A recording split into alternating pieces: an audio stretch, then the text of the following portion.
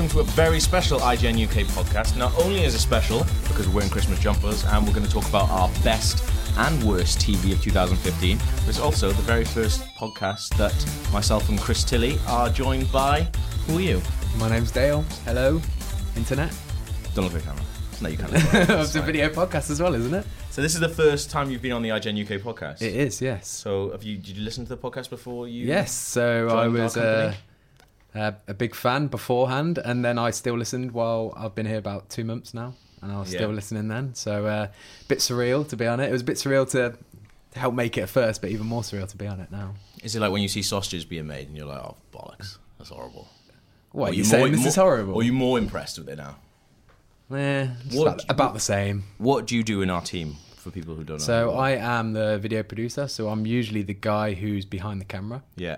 And editing our videos, usually. So it's quite interesting that we're doing, you're in the best TV because you're actually a huge fan of possibly one of the shittest TV shows ever. Like, you're a massive fan of Lost, aren't you? You've actually got a Lost tattoo. I have got a Lost tattoo on my arm. I didn't know this. This is the first time hearing this. Welcome, Dale. As soon as I mentioned Lost beforehand, you thought that's what you're going to bring up, isn't it? Yeah, that's why we got you on the TV. Wow. Yeah. I hope you didn't show that to Alex in the job interview, because that could have been a big no. I've also got a Street Fighter tattoo. I did show him that in my interview, though.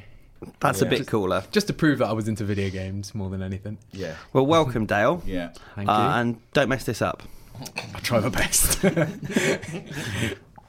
So we want to talk about some of the best and worst things that happened in TV in 2015.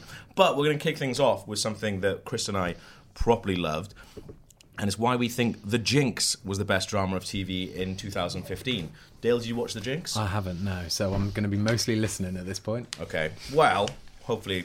I think we can talk about it without actually spoiling stuff. Yeah, of course. Without actually spoiling the actual moments, I think. Yep. But if you don't know what it is anyway, so it's a 6-part documentary series done by HBO on the really strange real life of a real estate heir called Robert Durst, who's like this sort of like multi-billionaire family, right? Is that what they are? Yeah. They own a bunch of property and stuff in New York.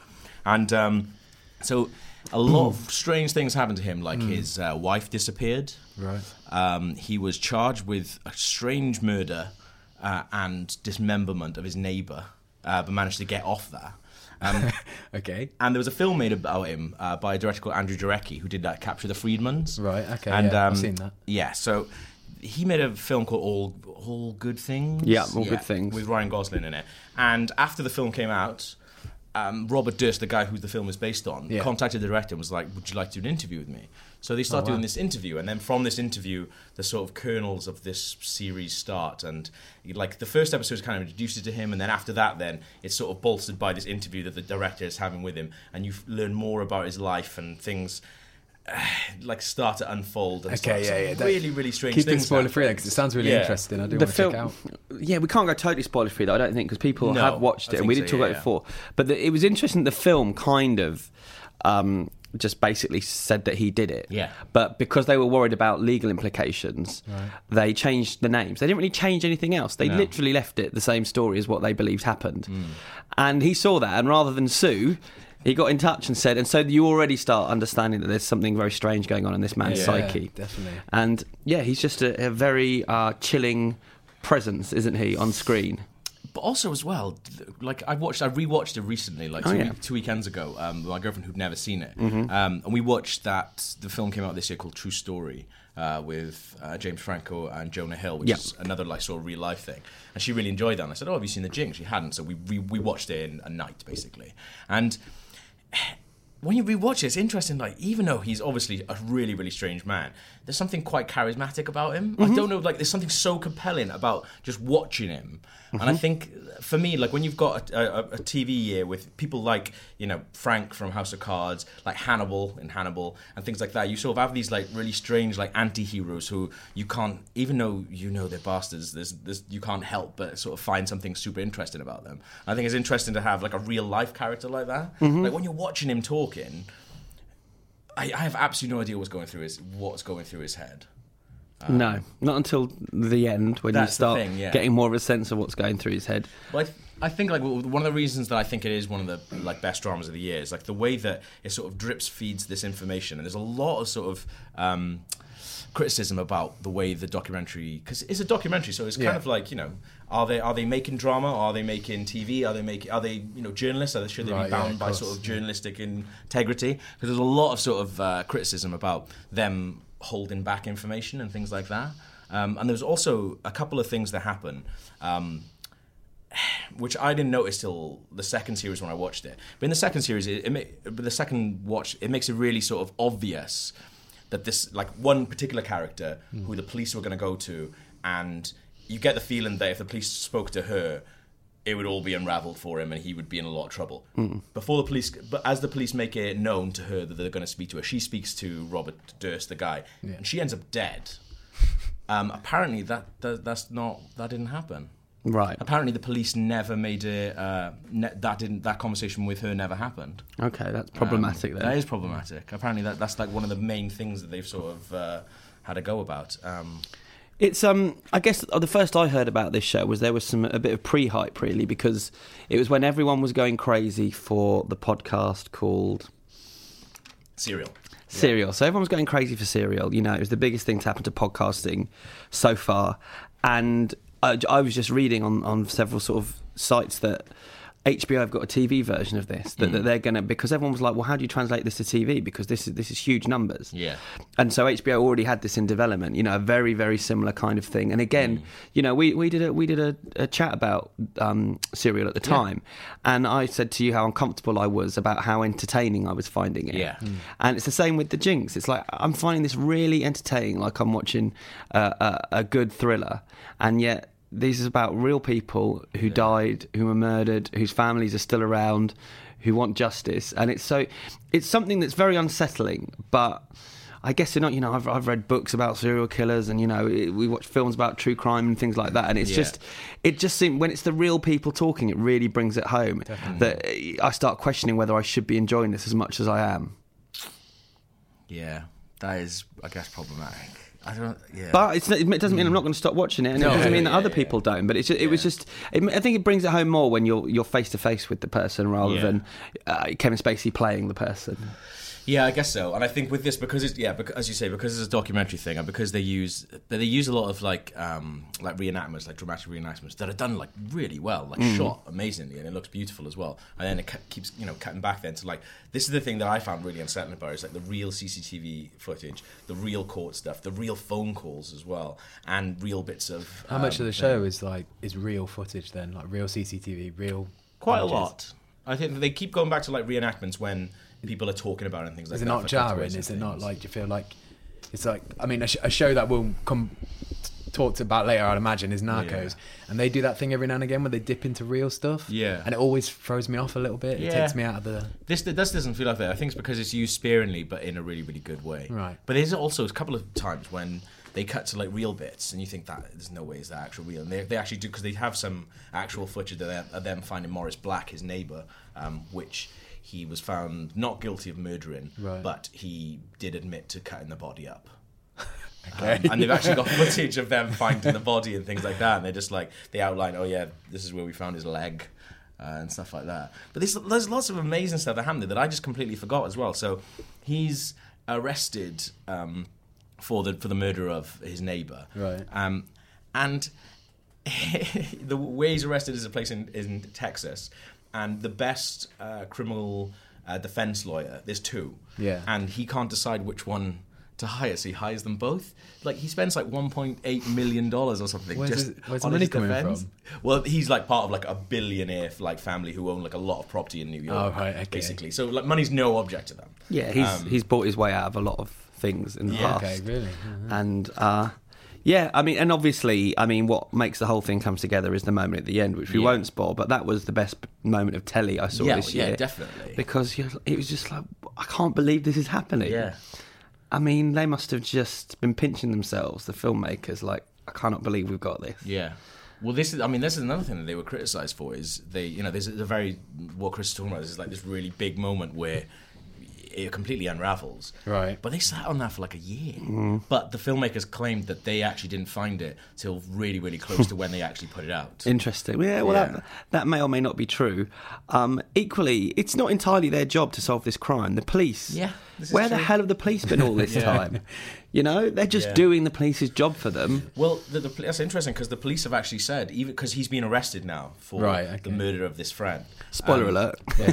Afterwards, they run into him. But he was like found in a hotel with like guns and money in the boot of his car. Like, this guy's a really strange dude. But also, the police have said, no, there's nothing to do with the show that we arrested him. It's just like...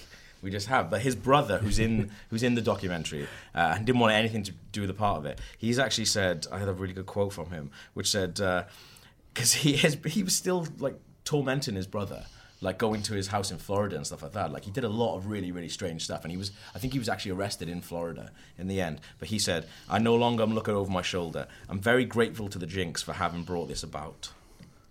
His brother said, which is quite interesting. But I think like nothing for me came close to just that moment. There's a couple of moments, but like that, there's one moment in particular. I think that is probably one of my favourite bits of telly this year. So you should definitely watch that. It's not on Sky Atlantic anymore, but I'm not sure where you can get it. It's all on Amazon, but you have to pay for it, like $1.89 an episode. Yeah, but is it worth that? I'd imagine. Sounds like it is. Yeah, exactly. I'm definitely going to check it out over Christmas, I think. But yeah, so what was your highlight then, Chris? My favourite TV show of 2015 was Fargo, which was a big surprise for me, season 2 of Fargo, because I watched season 1, and while I kind of enjoyed it, I also found it a real effort. I was really forcing myself, and I only think towards the end was I actually enjoying it. Yeah.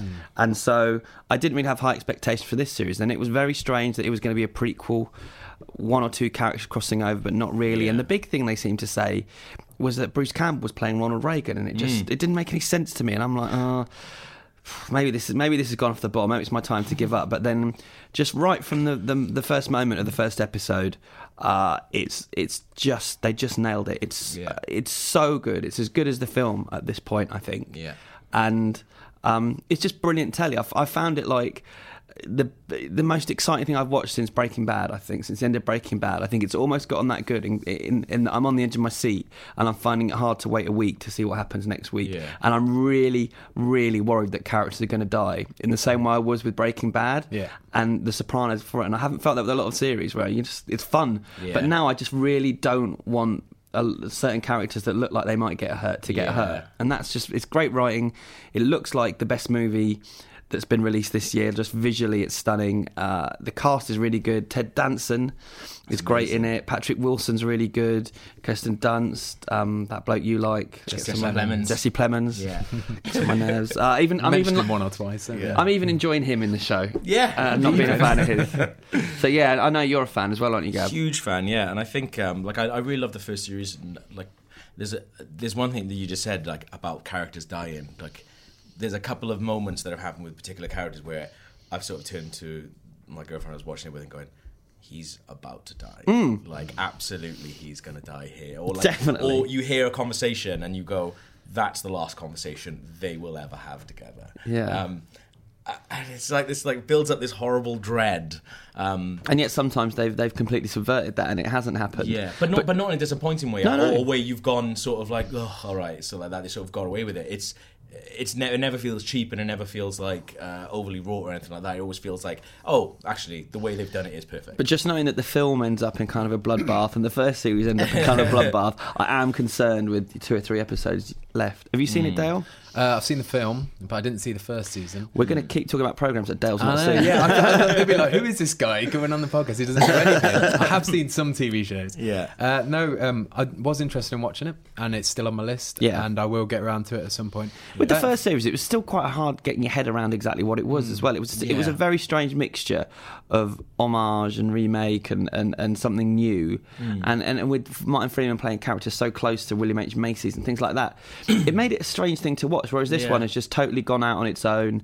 The connection to even the other series is minimal to the point that you jump straight in. Jump straight in with season 2, I would. I think you could actually jump in with season 2 and then if you like it, go and watch season 1 after, because it would chronologically work. Is it like similar to like The Wire? So season 2 of The Wire, there was like one character, maybe two, that were the same, and they maybe completely changed everybody. Honestly, it's more like True Detective in that there's no real connection in the cases or what's happening apart from the fact that one character is young in this one and he's old in the other one, and his daughter's a baby in this one, and that's all. But there's no the plot wise, it's not at all. They take a lot of like the same kind of like themes. When you look at it, you go the first episode, you just go, this is Fargo. Do you know what I mean? It has like this sort of heist gone wrong, sort of down on his luck, like idiot characters and things like that. Yeah. But then like all of a sudden, like sometimes you get introduced to characters and I think, oh, this is who we're going to be following. Like for a while, because there's a character that is exactly William H. Macy's character who works in the typewriter shop. Mm-hmm. Like that's that character. And then you speak to him, you get to see him for a little bit, but not much. Yeah. And then they sort of focus on somebody else. It's very good for what's not said as well. Right. The showrunner, I did a good interview with him where he was saying that he's a screenwriter and so he likes writing dialogue, and then he's trying to get this flavour of the Coen brothers, and they're not really involved in it at all. Oh, okay. But he said just watching over and over again their films to try and get the rhythm right. He was taking more and more words out because they hardly use any dialogue, and the show is brilliant for that. There is so little said in that show, and everything is just shown, and it's you reading between the lines. It asks a lot of the audience, but then I think that's really rewarding. Yeah, definitely. There's like odd like things that happen as well. Like what you're saying about this, there's been a character in both series now. There was a character in the first one that was deaf, so he talked through sign language or barely just didn't do anything. Yeah. Actually, he might not even talk through sign language. Maybe I made that up. Maybe I think that because he's in There Will Be Blood and he talks with sign language and that. But maybe he doesn't even do that. And then now there's brothers in this series who don't talk as well. They're sort of like mute brothers, and they're just hilarious as well. They're good characters, yeah. But it's kind of like, do you see, like, they're sort of those, for me, in my head, those characters are connected even though they're kind of not, because they're kind of doing the same thing. And they have this like really weird it could be a necessary trait that they just don't talk. Yeah. But they're just connected in that way, and I really like how a lot of the characters feel like they are connected, or sort of like different versions or like alternate reality versions of different things. Yeah, sure. I think they're doing a really smart thing. Sure, like that. No, I do think that themes will repeat, and it was interesting. He said that this one, where the first series was influenced by Fargo, the movie, this one, the influence has been Miller's Crossing a lot, in that it's two gangs against each other. Yeah. And The Man Who Wasn't There as well is another movie that he was saying. He's just trying to bring in lots of inspirations from their films, which I would just, if someone told me that, I would think, I don't want to see that. Yeah. But they've done it in such a way. And he's saying he doesn't even know if the Coen brothers have watched it. Really? They send them the scripts, and they're involved as producers or whatever, but really that's just in by name. They send them the scripts, and he said, I send them the finished episodes, but he said they're busy with their film. Yeah. So I don't really know what their thoughts are. And that's crazy that they're just sort of doing it in a vacuum without them. It is strange because, as you said, like when you hear about these different things, you go, "Oh, so this is getting rebooted, this is getting remade," and you think, "Oh God, really?" And when they said Fargo's one of my favorite ever films, I just thought, why? But actually, it didn't make any sense. When you've got, they've obviously got an interesting idea for it, and I think when you're doing that, then that's amazing. And that cast, the cast is so good that you wouldn't get that caliber of cast. I don't think you've not got a cast that good in the Minority Report reboot or the Limitless one. Although I guess they've got Bradley Cooper in that, but you're these are sort of A-listers, aren't they? Yeah. So we should go on to talk about a point then, because this is a really, really good second series. Yes, but we've had some absolute stinkers of second series this year. Yeah. I think probably the worst one that people have thought about is True Detective. Agreed. So it's another sort of like True Detective, another sort of anthology type show where every series is going to be different characters, different story, different setting, and probably the first series universally loved, I would have thought. Like everybody who watched it really, really liked it. So there was a lot of sort of hype around the second series, and it just, for a lot of people, just didn't live up to it. I never actually finished it.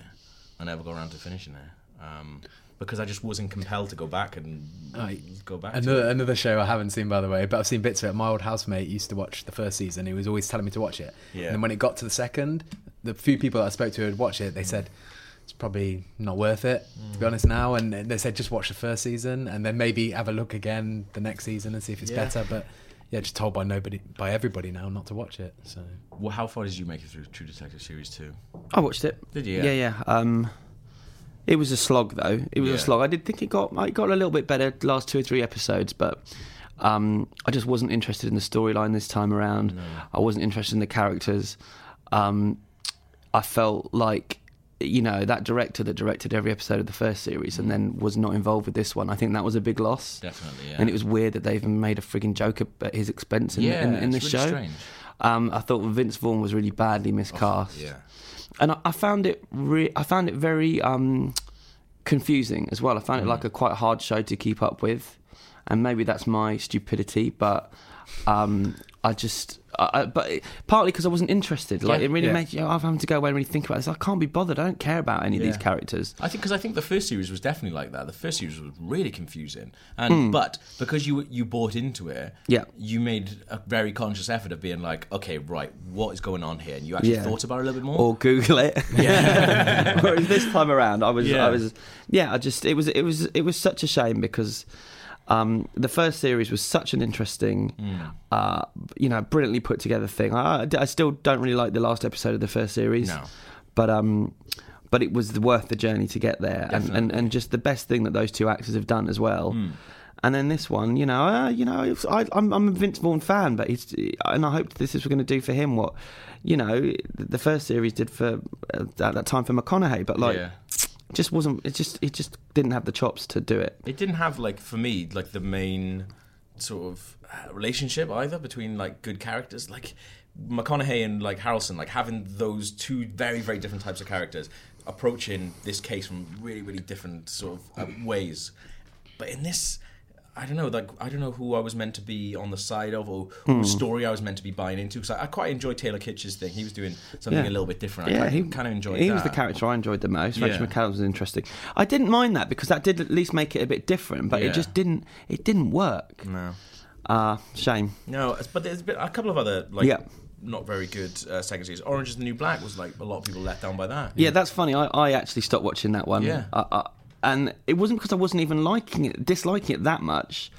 I just lost interest. You know, you've got to nothing happens in the new season. Nothing happened at all. Like my girlfriend was watching it and I'm sitting there and I'm like, there was an episode where they were about, she was writing a fiction book or something, whatever, and it was just about an alien, and then that was the story. That was the whole episode. Right. It was just about her wanting to write a book in a story writing club or something like that. It's like, this is not the television that I want to watch. Yeah, which is a shame because that looked like it really could have had legs, but now it feels like it's kind of one and done, that one. Yeah. Another one as well is Catastrophe, and this is an interesting one because I haven't been enjoying the second series of Catastrophe at all, and I absolutely loved the first one. But lots of people seem to have there's sort of kind of mixed reviews about the second series. But it's really strange how that one went into production they've been 2 series in 1 year basically. Yeah. That's really strange. It is and it isn't though, because they're only 6 episodes. So if you go by the American model, it's still only half what they do in a year. But with it just being the two of them writing it, it's quite impressive to get that done. I can't speak for this one because I only got halfway through the first series and I was really enjoying it, but I wanted to finish that before I got onto the second one. Yeah. But you're the first person I've heard that said they didn't like it. Oh really? Okay. Is that been a quite general? I think it's sort of mixed. I think the people who really, really love the first one are kind of enjoying it, but it's just not as good, basically. Has it screened in America, Catastrophe, yet? The first series has, okay, and it's sort of available there. I'm not sure about the second series. Yeah, stuff. sure. But for me, probably the worst series that I watched, the worst thing I watched on telly this year, and I think just an awful, awful second series was Broadchurch. Now, I love the first series of Broadchurch. It was, I thought it was so good, and I thought it was going to be like a self-contained thing. And then they did a second series, and it was just everything that was good about the first series just sort of hauled out and just beaten to death. It was every week it was getting worse and worse and worse, and it's just a horrible payoff. And I think they're bringing it back for a third as well now.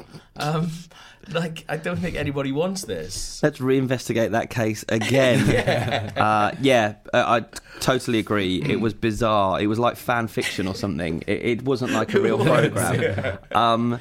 And the first series had worked so well. Definitely should have left it. Yeah. I mean, everything they did just made the first series seem worse. Talk about ruin your legacy. It was just so unnecessary, everything in it. I like the idea of going back. If they were going to do a second series, going back and just having him doing those murders before. What were they called? Sandbrook. Like going back and like sort of investigating that. I would kind of like to see that. Sure. Well, they were compelling characters, compelling protagonists, and a really good story. The Sandbrook thing. Sure. Yeah. Or give them another case, but to just go back over the previous case when we've been there, we've done that. Yeah. And then you just kept thinking, well, it's going to have some kind of amazing payoff here. Yeah. They can't just be reinvestigating this for no reason. No. Oh, no, they are. Yeah, they are. There's no, that's the payoff. Well, that's ridiculous. Yeah.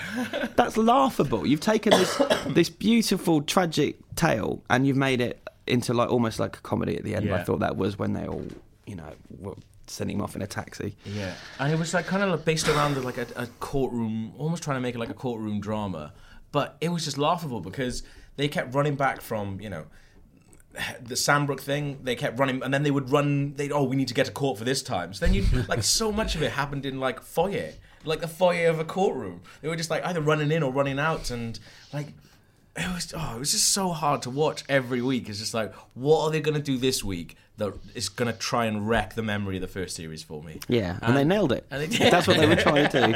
All right, that's 4 negatives. I need you to now give me 5 positives to make me feel better. 5 positive second series. Just something TV. Let's go back to the good stuff. All right, Dale, what was your highlight then? My highlight of the year was Mr. Robot. Okay, so this is on my guilty. I haven't watched it. Yeah, like all the shows we've spoke about so far for me. But it's one of the ones that we even had an email on the IGN UK podcast the other day saying, how come you guys never talk about Mr. Robot? It's because it hadn't screened in the UK though. It was it wasn't easy to find. I only heard about it through American websites really. Where did it screen in the UK then? Because I know it was on telly. It's on Amazon now, isn't it? Amazon, okay. Wasn't it initially on Channel 4? I don't think so. That's not how I saw it. No. Okay. Probably shouldn't discuss how I saw it, no, but But it's all on Amazon Prime now, yeah. Yes. So, fantastic show. Very of the times as well, with all the stuff going on with Anonymous and hacktivism in general. Really, that's what it's all about. I found it as someone I've studied film in the past as well, and the cinematography of the show is really striking and at first kind of jarring and off-putting, but then.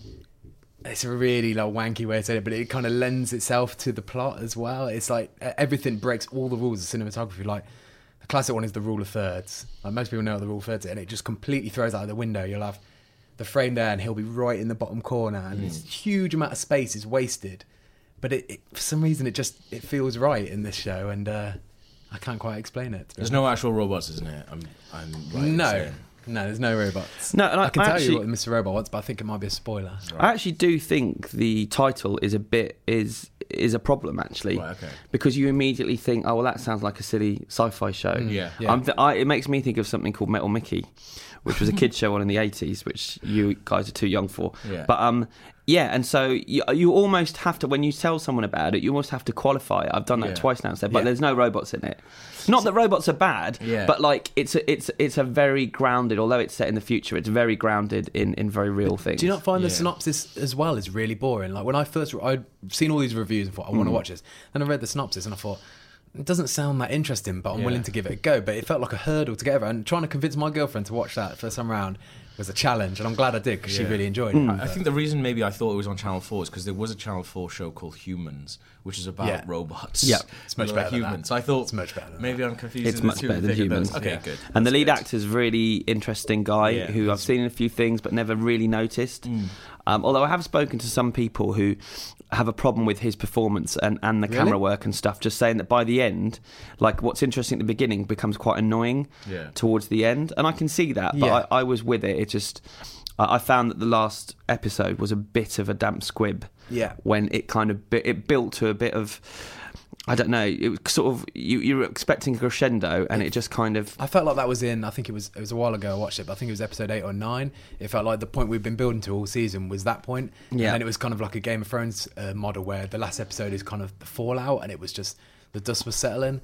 And I see what you're saying there. It's a bit disappointing. The biggest thing for me that irks me about that show is, there's 2 things actually.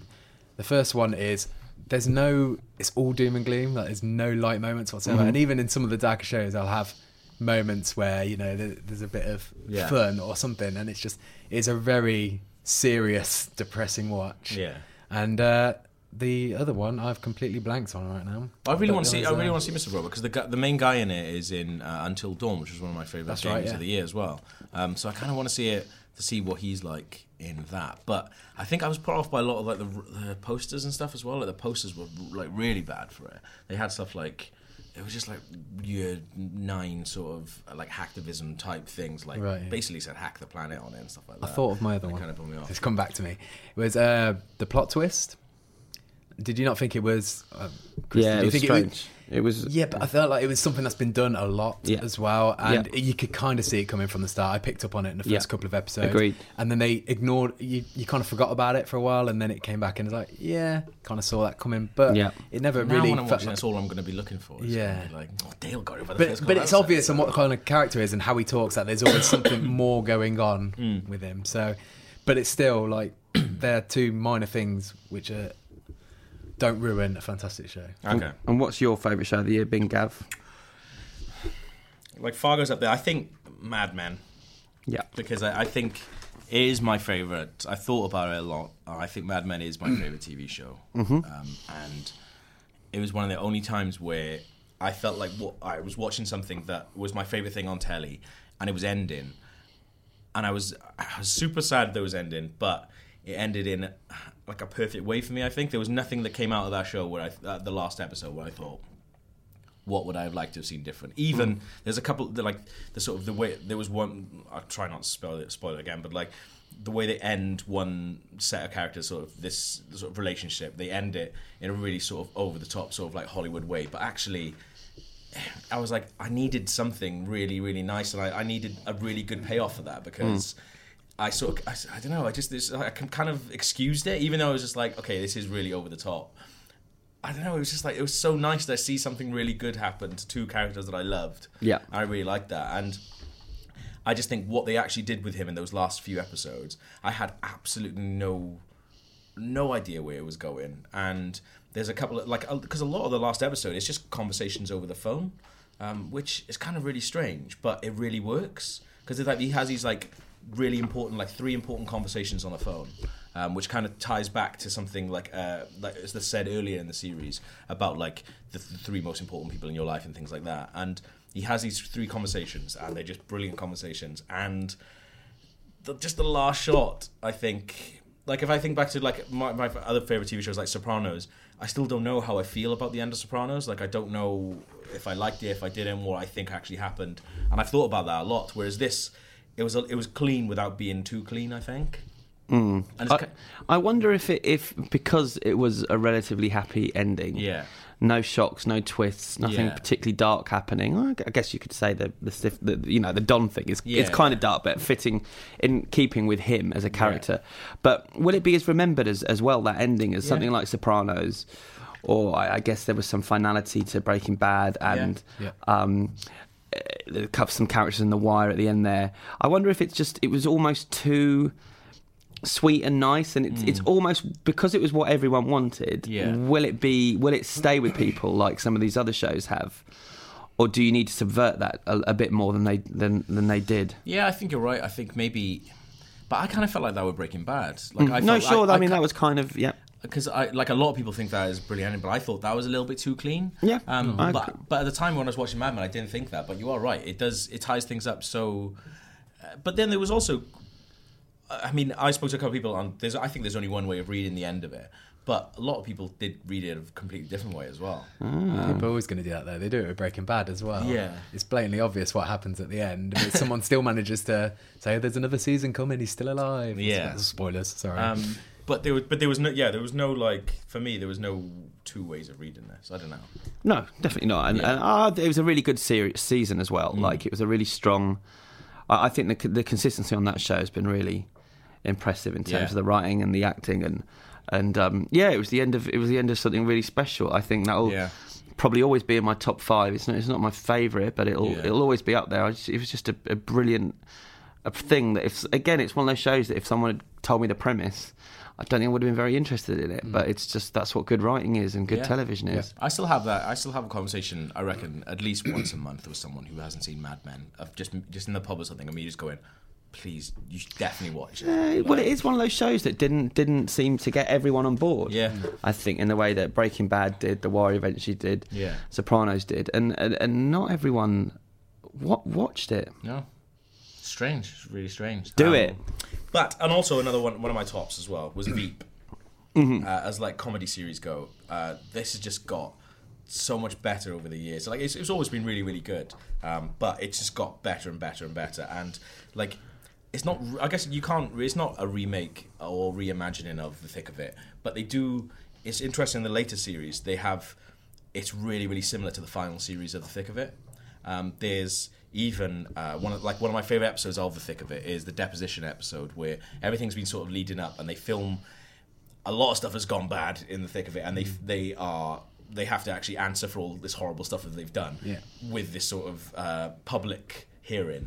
And this happens in Veep, this series, and it's one of my favorite series. It's one of my favorite episodes of anything that I've watched this year because it's interesting to see what these people act in. You've spent all this time with these characters, so you know kind of what they're thinking when they're saying all this like public stuff, but it's interesting to basically have an entire episode of just having them doing their public stuff, and it's just so funny. It's very funny. It's just so many amazing, hilarious characters in it. So if you haven't been watching The Veep, you should definitely watch. Yeah, best comedy on telly now, and it really wasn't like that. You're right; it's improved with every season, and it's nearly as good as The Thick of It now.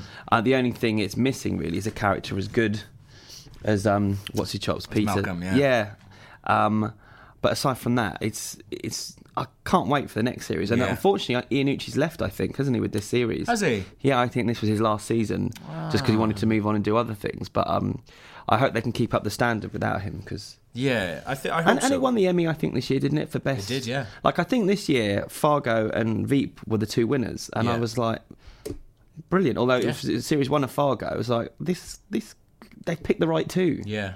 I didn't know that Iannucci had left. Like this, because there's a lot of like other British people involved in it. The brothers who involved with like Partridge now, like those guys, like really heavily, like they do a lot of like script stuff on it. And Chris Addison like directed quite a lot of directs a lot of it. Yeah. So hopefully it keeps up. Yeah. What was one of your other highlights of the years? Well, let me see. I was going to talk about Hannibal. Okay. Hannibal's a show it's taken me a while to really fall in love with, but I thought it was... Cooper likes it a lot more than I do, but it was a show we'd always come in and talk about after each episode, which is always a good sign. Yeah. And they really went for it in that final season. I think maybe they found out halfway through that they were getting cancelled, and so they were tying everything up. And it's still shocking to me how violent that programme was. Really? To see that on... And I think it's on network television as well. Yeah. It's like... I mean, really the stuff of nightmares. As unpleasant as any horror film I saw this year. And I think Mr. Robot had horror elements to it as well. I think there's been some quite chilling... Different kind of horror. Some chilling TV this year. But yeah, I thought Hannibal... I thought it's a shame they won't be anymore, but I thought the ending was a really perfect ending for what that programme represented. Oh, that's interesting, because that's kind of like why I've stayed away from it. Because I watched the first couple of episodes when it was first on, when it first started, and I kind of thought, it's something maybe I'll get into when it's all been released. I'm exactly the same. But then I kind of sort of stayed away with it because I knew because it was getting cancelled. But you don't think that's a thing? No, I think they knew far enough in advance that they were able. But equally, it's an ending where if it's always been said that they will do more if they can. It's just no one has wanted to buy. It just costs too much money.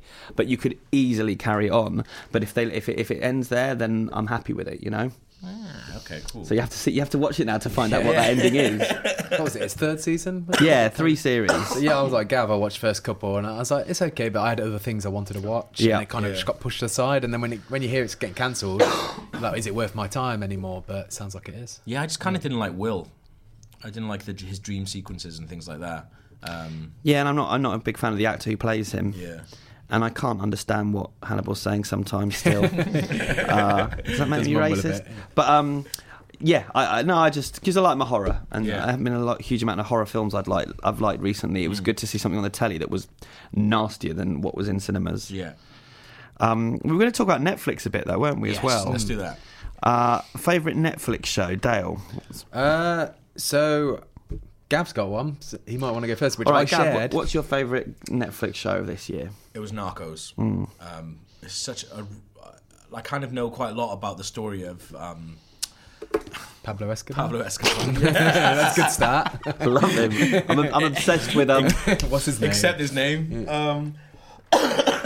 And so I was interested to see how they sort of went about doing this. Same. But it's such a good show, like perfectly casted Escobar. I think like he's really, really good. Absolutely, he's a standout of the show. But also the police, like the main police guys. Oh, I really enjoy them as well. So the guy who's in Game of Thrones, I can't remember his name, Pedro Pascal. Pascal, yeah, he's really good. I really enjoyed him. The other guy who plays, is it DA Agent Murphy? I think. Yeah.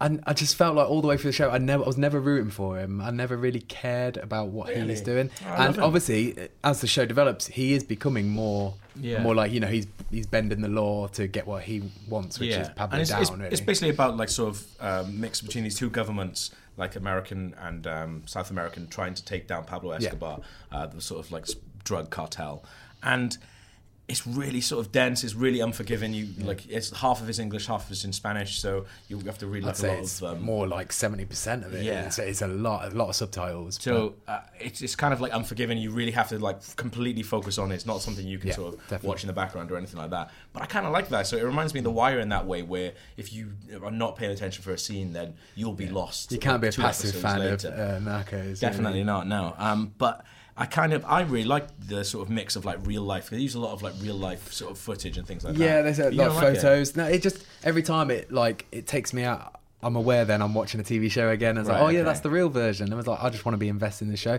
It's not enough to really put me off the show. I love the show. It's just something that jarred me every time. But for me, because they use like a lot of like old like sort of archive footage and things like that, that just makes me think. Makes like click that this is real. This is all stuff that's really happened. Definitely. He actually did a lot, and a lot of the stuff that he's doing as well. It makes it even better because it is real. Because you think if it was in a show that was just like completely straight up, just fictionalized, like just fiction drama. Yeah, you think that's not believable at all. But because it's really, you just think, God, how's this guy getting away with all this different stuff? Are they definitely doing a second series? They are. Yeah. Like, I don't know. Like. Where's left to go, really? Like, because I know the real events of Pablo Escobar, and I suppose that's spoiler territory going into there. But I guess so. It felt really well paced, though. That's one thing I will say about the show. It's like how, you know, this is a man's real life, and obviously he's had a crazy life, and all the things that he did were insane. But they managed, every episode felt like it felt self-contained to a degree as well. The first episode maybe not was the one where it was sort of backstory, filling it all in so he could get you up to speed. But fantastic show. A really nerdy comment, but I really love the colours of the show as well. Yeah, it looks really good. It's one of the only shows I think on Netflix that I don't feel like it was filmed in a warehouse. I always think that. Like, I love the first series of House of Cards, but I think that was filmed in a warehouse, in like a big warehouse where they had everything there. Yeah.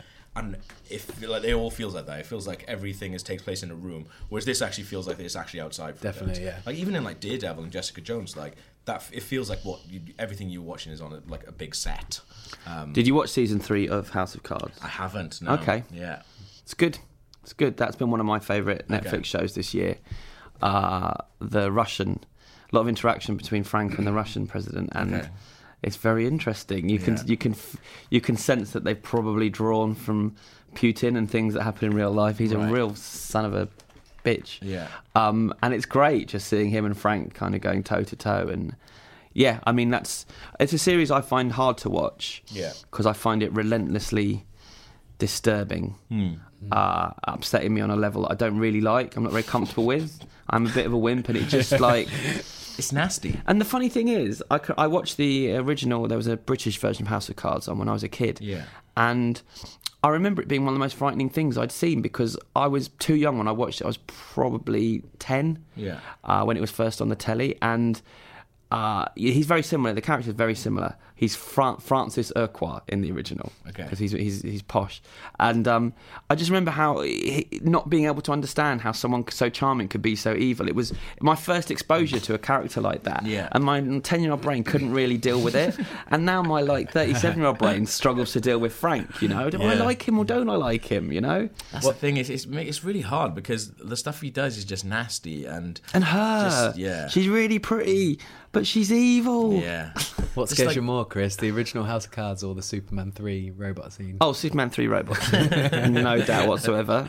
Watch that on the Superhero Show. I think one of the worst things about it as well is just the way that it feels. I've only watched 2 series, but even by sort of midway through series 2, I kind of could see, he's manipulating you for this reason, sort of thing. Whereas in the first series, a lot of it is thinking, even though he's a bad dude, you're thinking, is he doing this for the greater good? Is he just doing it himself? And then you go by series 2, you're like, no, he's just I knew that because I'd seen the original, and I knew that if they were going to stick to who the character is, he's just pure evil. But so hopefully the fun's going to come now in starting to see his downfall, because they'll have to start doing that. That's a show where I definitely don't want to see the hero win, because it should be fun watching him, and there's elements of that in this season. But that's the thing. It is going to be fun watching it, because it's going to make you feel better about yourself, isn't it? Because you've been along for this ride, and as you said, you've gone, do I like this guy? And if I do, what does that say about me? So actually having him fall and be like, okay, good, that's good, because that's what we don't get anymore. You get people who you kind of like Breaking Bad. You're kind of on his side because it all starts from a place of good, whereas this all is from just evil, pure evil. Yeah. We'll get onto the other Netflix ones in the next section. Okay. I feel like if we're talking about Netflix, is there any Amazon shows that you liked that came about this year? I haven't watched Man in the High Castle yet. No. It's been pretty mixed though. I feel like people have been quite mixed on that. Apparently, it's got a really, really good ending. Okay. But I watched all of Red Oaks. Yeah.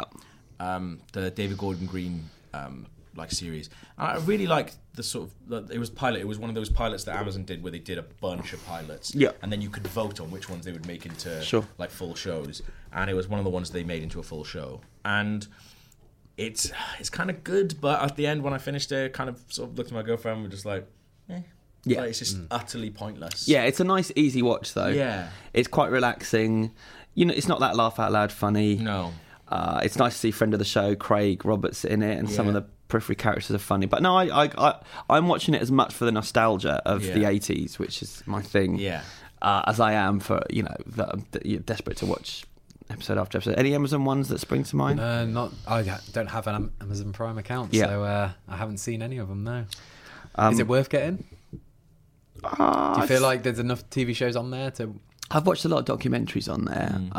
I think they're getting there. I think their TV is getting better and better as they go along. And I think this way of letting the audience choose is a really interesting business model. But would you suggest someone has Netflix and Amazon Prime Video? Why not? I've got them. So that's your job, though. Don't think you've got one on top of your deal list from Netflix. And if I was going to make a list of my worst TV shows of the year, Master of None would be on it. I thought you mentioned this to me earlier. I thought, did you not even like the first episode or something? I really like. I only watched the first episode, so I don't know. Did you like it? It was a stinker. I didn't finish it. It's too hard for me to watch Netflix with my internet connection at the moment. So, so I can't. That's not Aziz Ansari's fault. Not entirely. No. It's not. That's the biggest hook for me. I'm a massive Aziz Ansari fan. So am I. Yeah. I love him. I read his book earlier in the year, and I thought it was really, really good. Yeah. I love his stand-up. Been to see him live a couple of times. Oh wow, okay. I really liked him on Parks and Rec. He's one of my favourite characters. But does he not feel like an extension of that character from Parks and Rec? No. Mixed with kind of what he is in real life, It's New too York. Smug. It's I thought it was a really horrible smug show. And it's definitely not one of my favourite shows of the year, but it's something I found very easy to watch, and the time sort of flew by, and it felt like there were scenes in there, and I was like, what's really happening in this scene? I could never quite follow the narrative, so to speak. It was just a bit bizarre, but I found that intriguing as well, and it was something that it's resonated with me, it stuck with me. So because he's such a smart person, And like his book is brilliant. Like you should definitely read his book. It's about it's called Modern Romance, and it's about sort of like dating sort of now. I thought it was going to kind of be like that, and it kind of does draw upon some bits and bobs. But another show which I haven't put on my list, but I completely forgot about, was Louis as well. Right, like that always just gets better and better all the time. But it does feel a lot like Louis, actually, to me. But at the same time, the thing I like about Louis is it's, you know, a comedian writing about this like weird world that I don't know anything about, but he writes in a way. I was just like, that's exactly how people talk. Yeah. Like, he writes, like, perfect dialogue with that. Whereas Master of None, nobody talks like that. I agree. And it's meant to be this sort of, like, realistic, like, comedy show. I'm just like, none of the things that are said, I don't really, I'm not on any character's side. People love the show, though. I didn't like his parents in it at all. And everyone went mad for them, yeah. Really? Yeah. It's like a big thing. Like, I think his dad was on Colbert, I think. That's crazy, because they were like, they completely took me out of it. Right. At that point, they might as well have held like cue cards behind the camera or something, because they were just bad, they were terrible actors.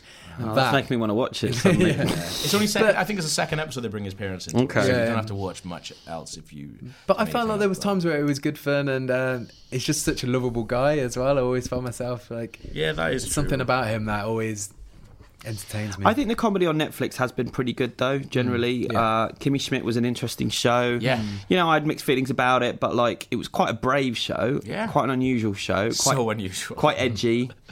It's such a strange show, that is. Like, I really, really liked it, and I finished Very watchable, yeah. Yeah, definitely. Very and watchable. I think, like, some of the jokes in that, like, really made me laugh, like, for days and days and days afterwards.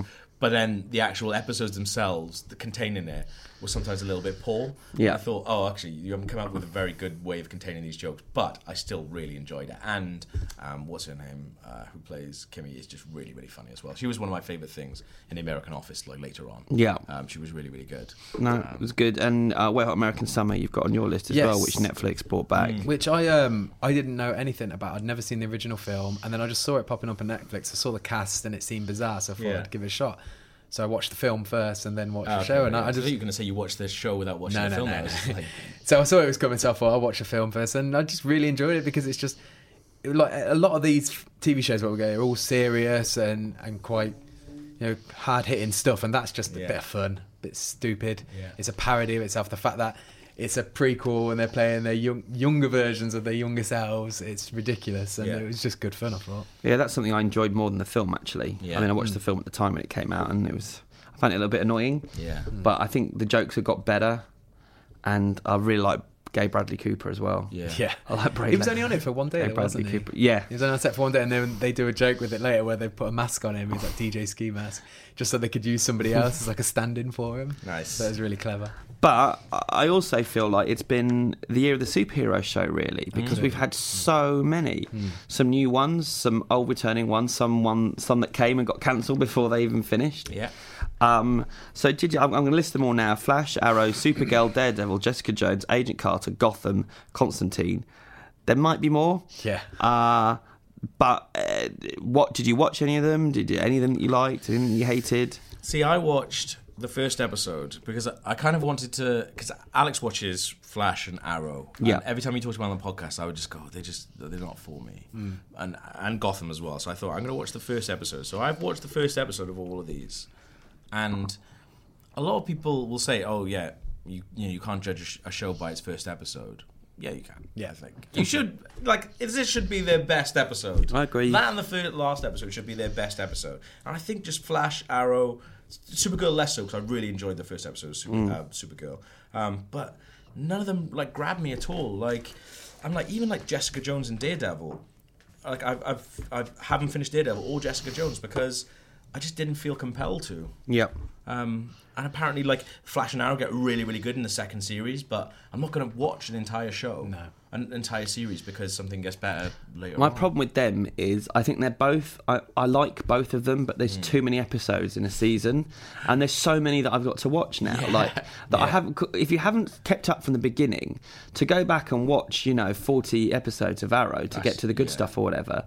And I think there's just too much filler in those. I think Daredevil and Jessica Jones have been stronger in that there only been 13 episodes. Yeah. But even then, you know, Dan and I did our spoiler cast for Jessica Jones, and that was the criticism. It felt like a really, really good 8-episode series arc that was stretched out. And so I think the length of some of these seasons is a problem. I mean, I watched the first episode of Gotham and just felt like it wasn't really for me. Yeah. Constantine I stuck with till about halfway through. It was quite hard to find and watch. That was Amazon, wasn't it? It was okay, but like it's still not become appointment television for me in the way that everything else that we've talked about is. I'm still waiting for that 9 out of 10, 10 out of 10 definitely superhero show. I don't know if that'll happen next year with Preacher. He's not full on superhero, but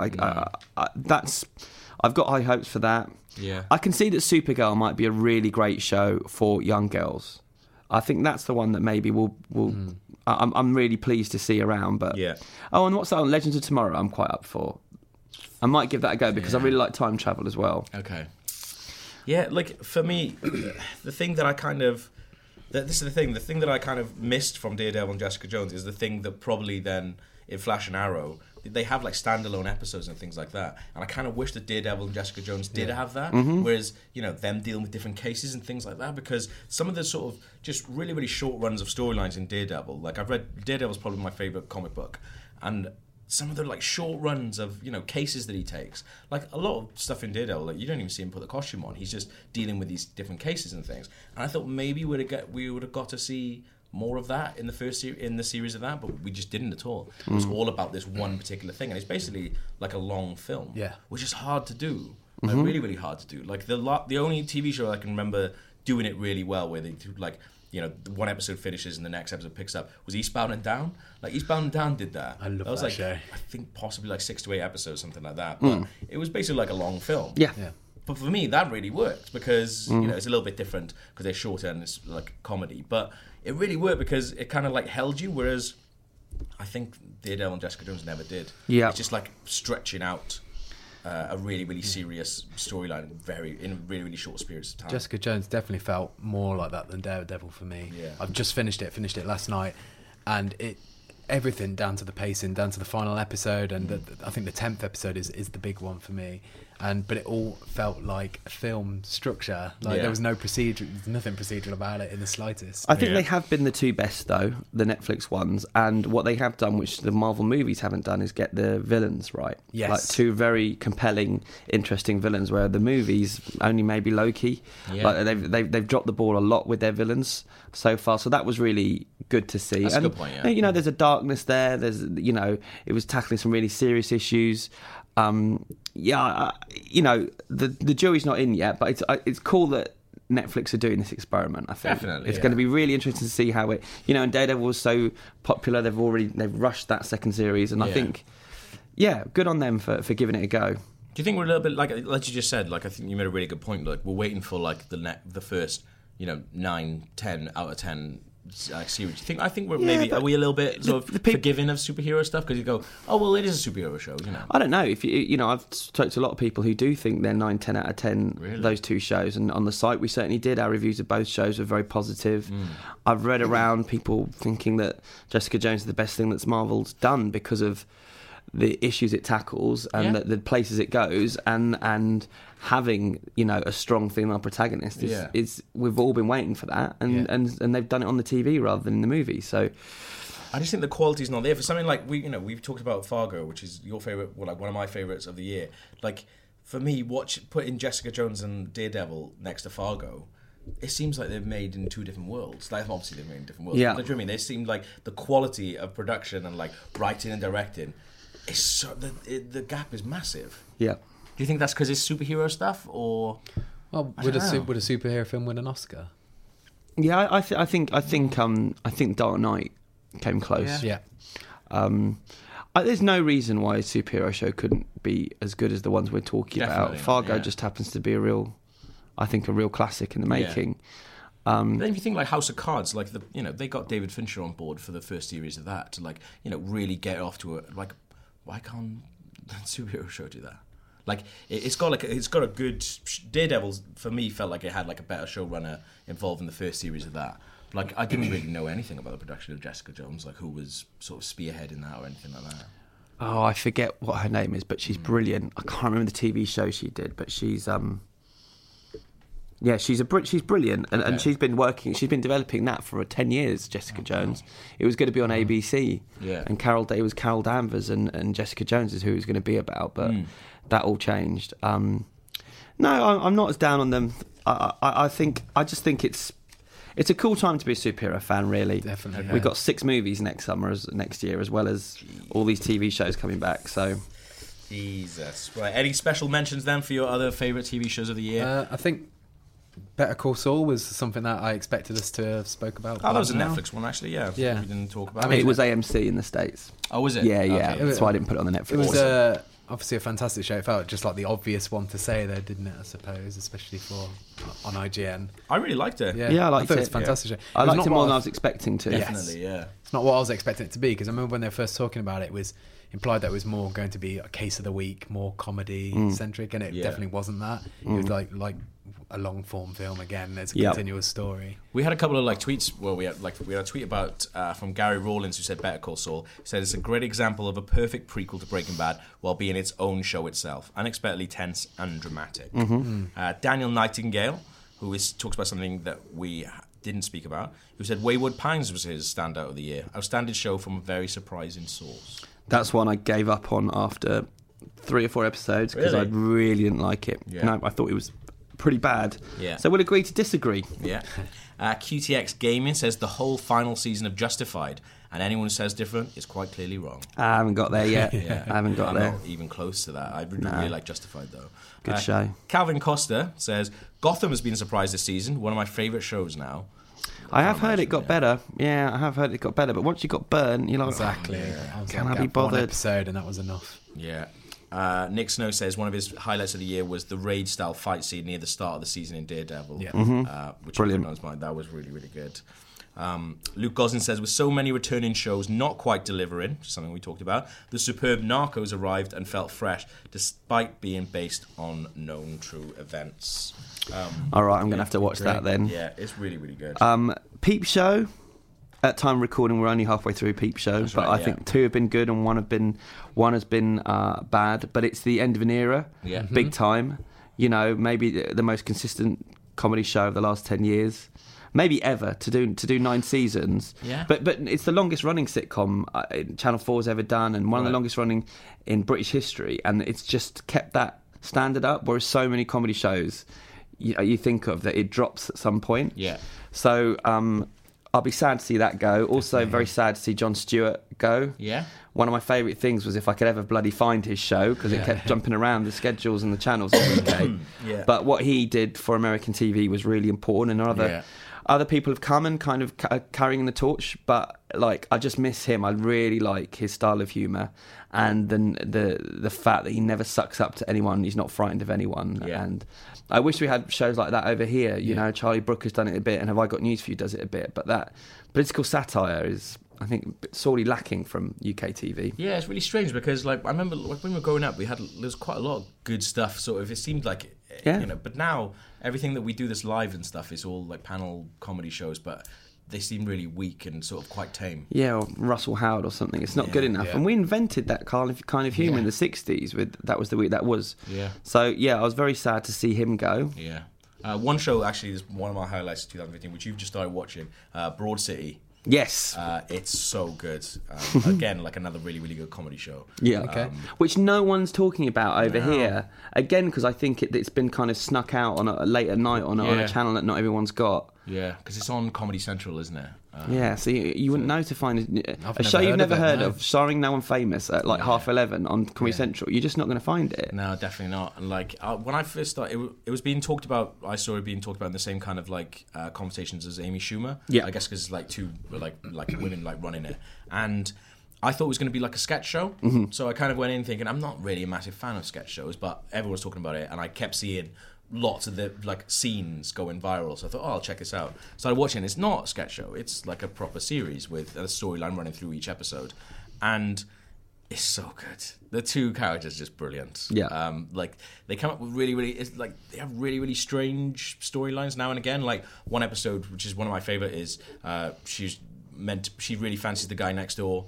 and is meant to be waited in for a package for him, and she doesn't get it, and then she has to go across. There's a lot of like New York-based humor as well. So I think like if you've been to New York or if you live in New York, there's a lot of sort of jokes that you're going to get. Definitely, that a lot of people are. There's like a lot of like subway stuff and things like that.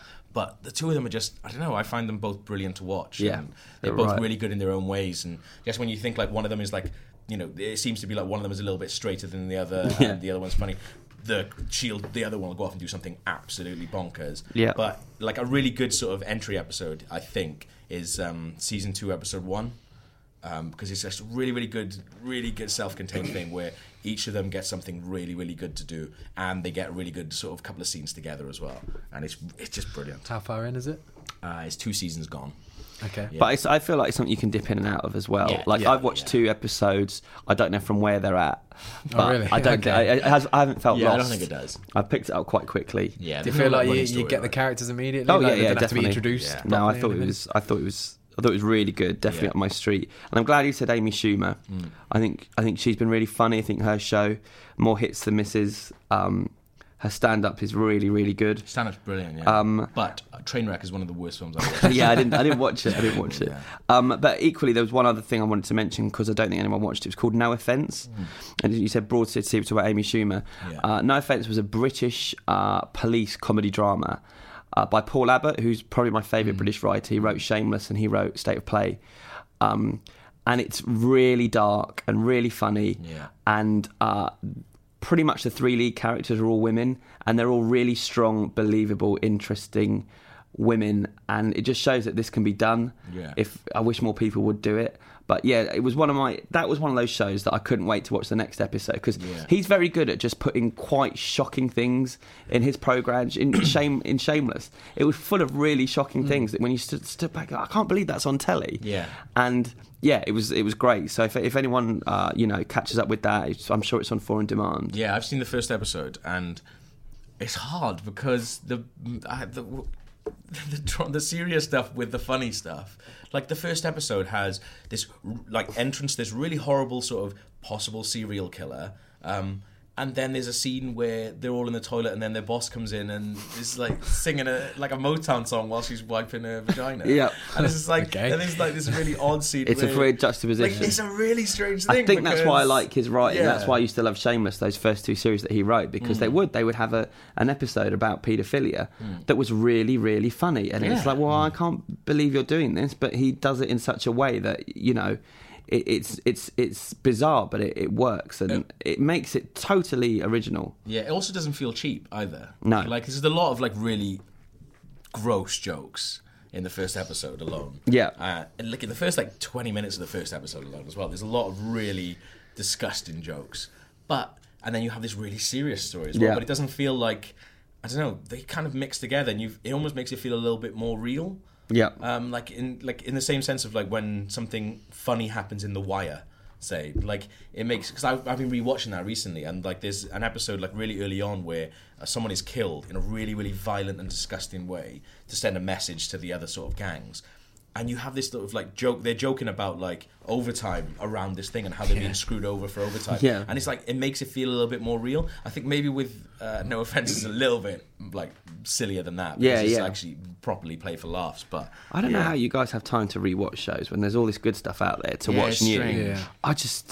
I'm even feeling guilty rewatching Breaking Bad because there's other stuff I could be watching. But the way that I lie to myself and the way that I get round doing it is if I'm watching it with somebody else. So like my girlfriend never watched The Wire. I guess that's what I'm doing with my dad. That's the way I got around with watching that. But yeah, like you do, like I'm rewatching Friday Night Lights by myself, but I do feel really bad that I'm like wasting time. Like, because I feel like sometimes when I get home from work, I just think you kind of just want something. It's like getting into like a nice bath. Yeah. You just go, something that I can have on the background. I know is going to cheer me up, and I know is going to go just put me to sleep.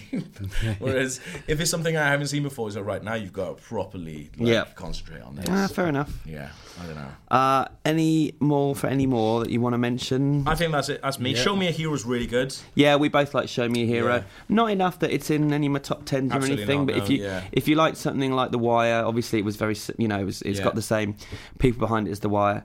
Springsteen soundtrack, Oscar Isaac. Yeah, being awesome. Brilliant cast, good show, good solid who's show. Really good in Show Me a Hero is Joe Bernthal, the guy who's going to play the Punisher from Walking Dead. He's amazing in Show Me a Hero. But yeah, you're right. Like in that kind of like in the same kind of way that the show that they did after The Wire, that was like, set in New Orleans, like Treme. Yeah, it's like it's good, but it's just like. It's a bit it's a bit hard work. Yeah. But it's good quality telly. Yeah. Anything else? No. We can go on to things that we didn't like. I think that might be a good way to move. Do you want to do that? Yeah. Okay. What have we got that you didn't like? The Walking Dead for me this season, and any episode that was in 2015, I think. Really, The Walking Dead, because I thought the start of season 5 was really strong, and it's a show that's constantly up and down for me. Like they'll have 4 terrible episodes and I think, why am I watching this? And then they'll have something really great and then it pulls you back in. Yeah. And the start of season 5 was great and then the second half was terrible, and I thought this season so far has been completely terrible. I know I was talking with Alex about it the other day and he completely disagreed with me. Yeah. I question myself, why am I watching this? But there's something that keeps me watching. I've never thought The Walking Dead is any good. Yeah. Like I said, I'm up and down all the time with it. Yeah. I've just found it too hard to keep up with. Okay.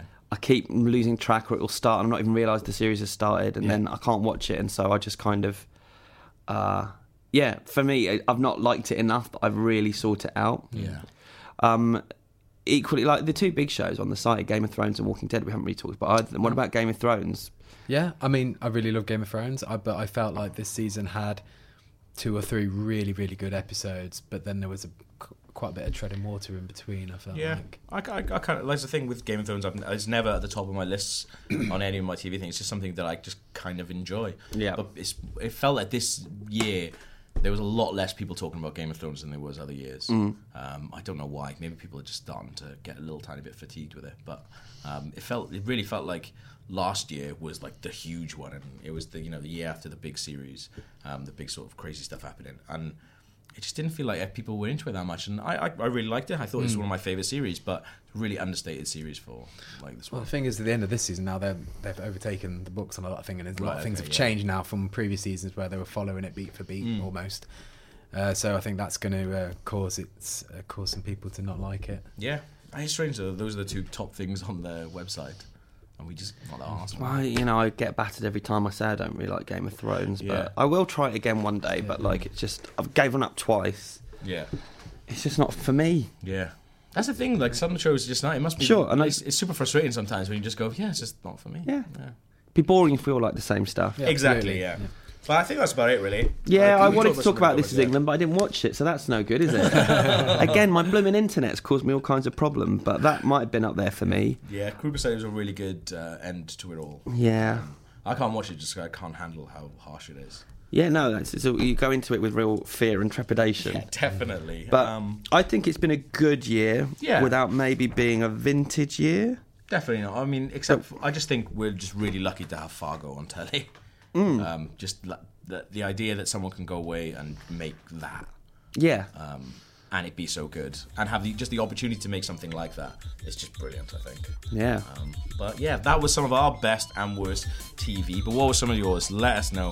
IGN_UK feedback at IGN.com.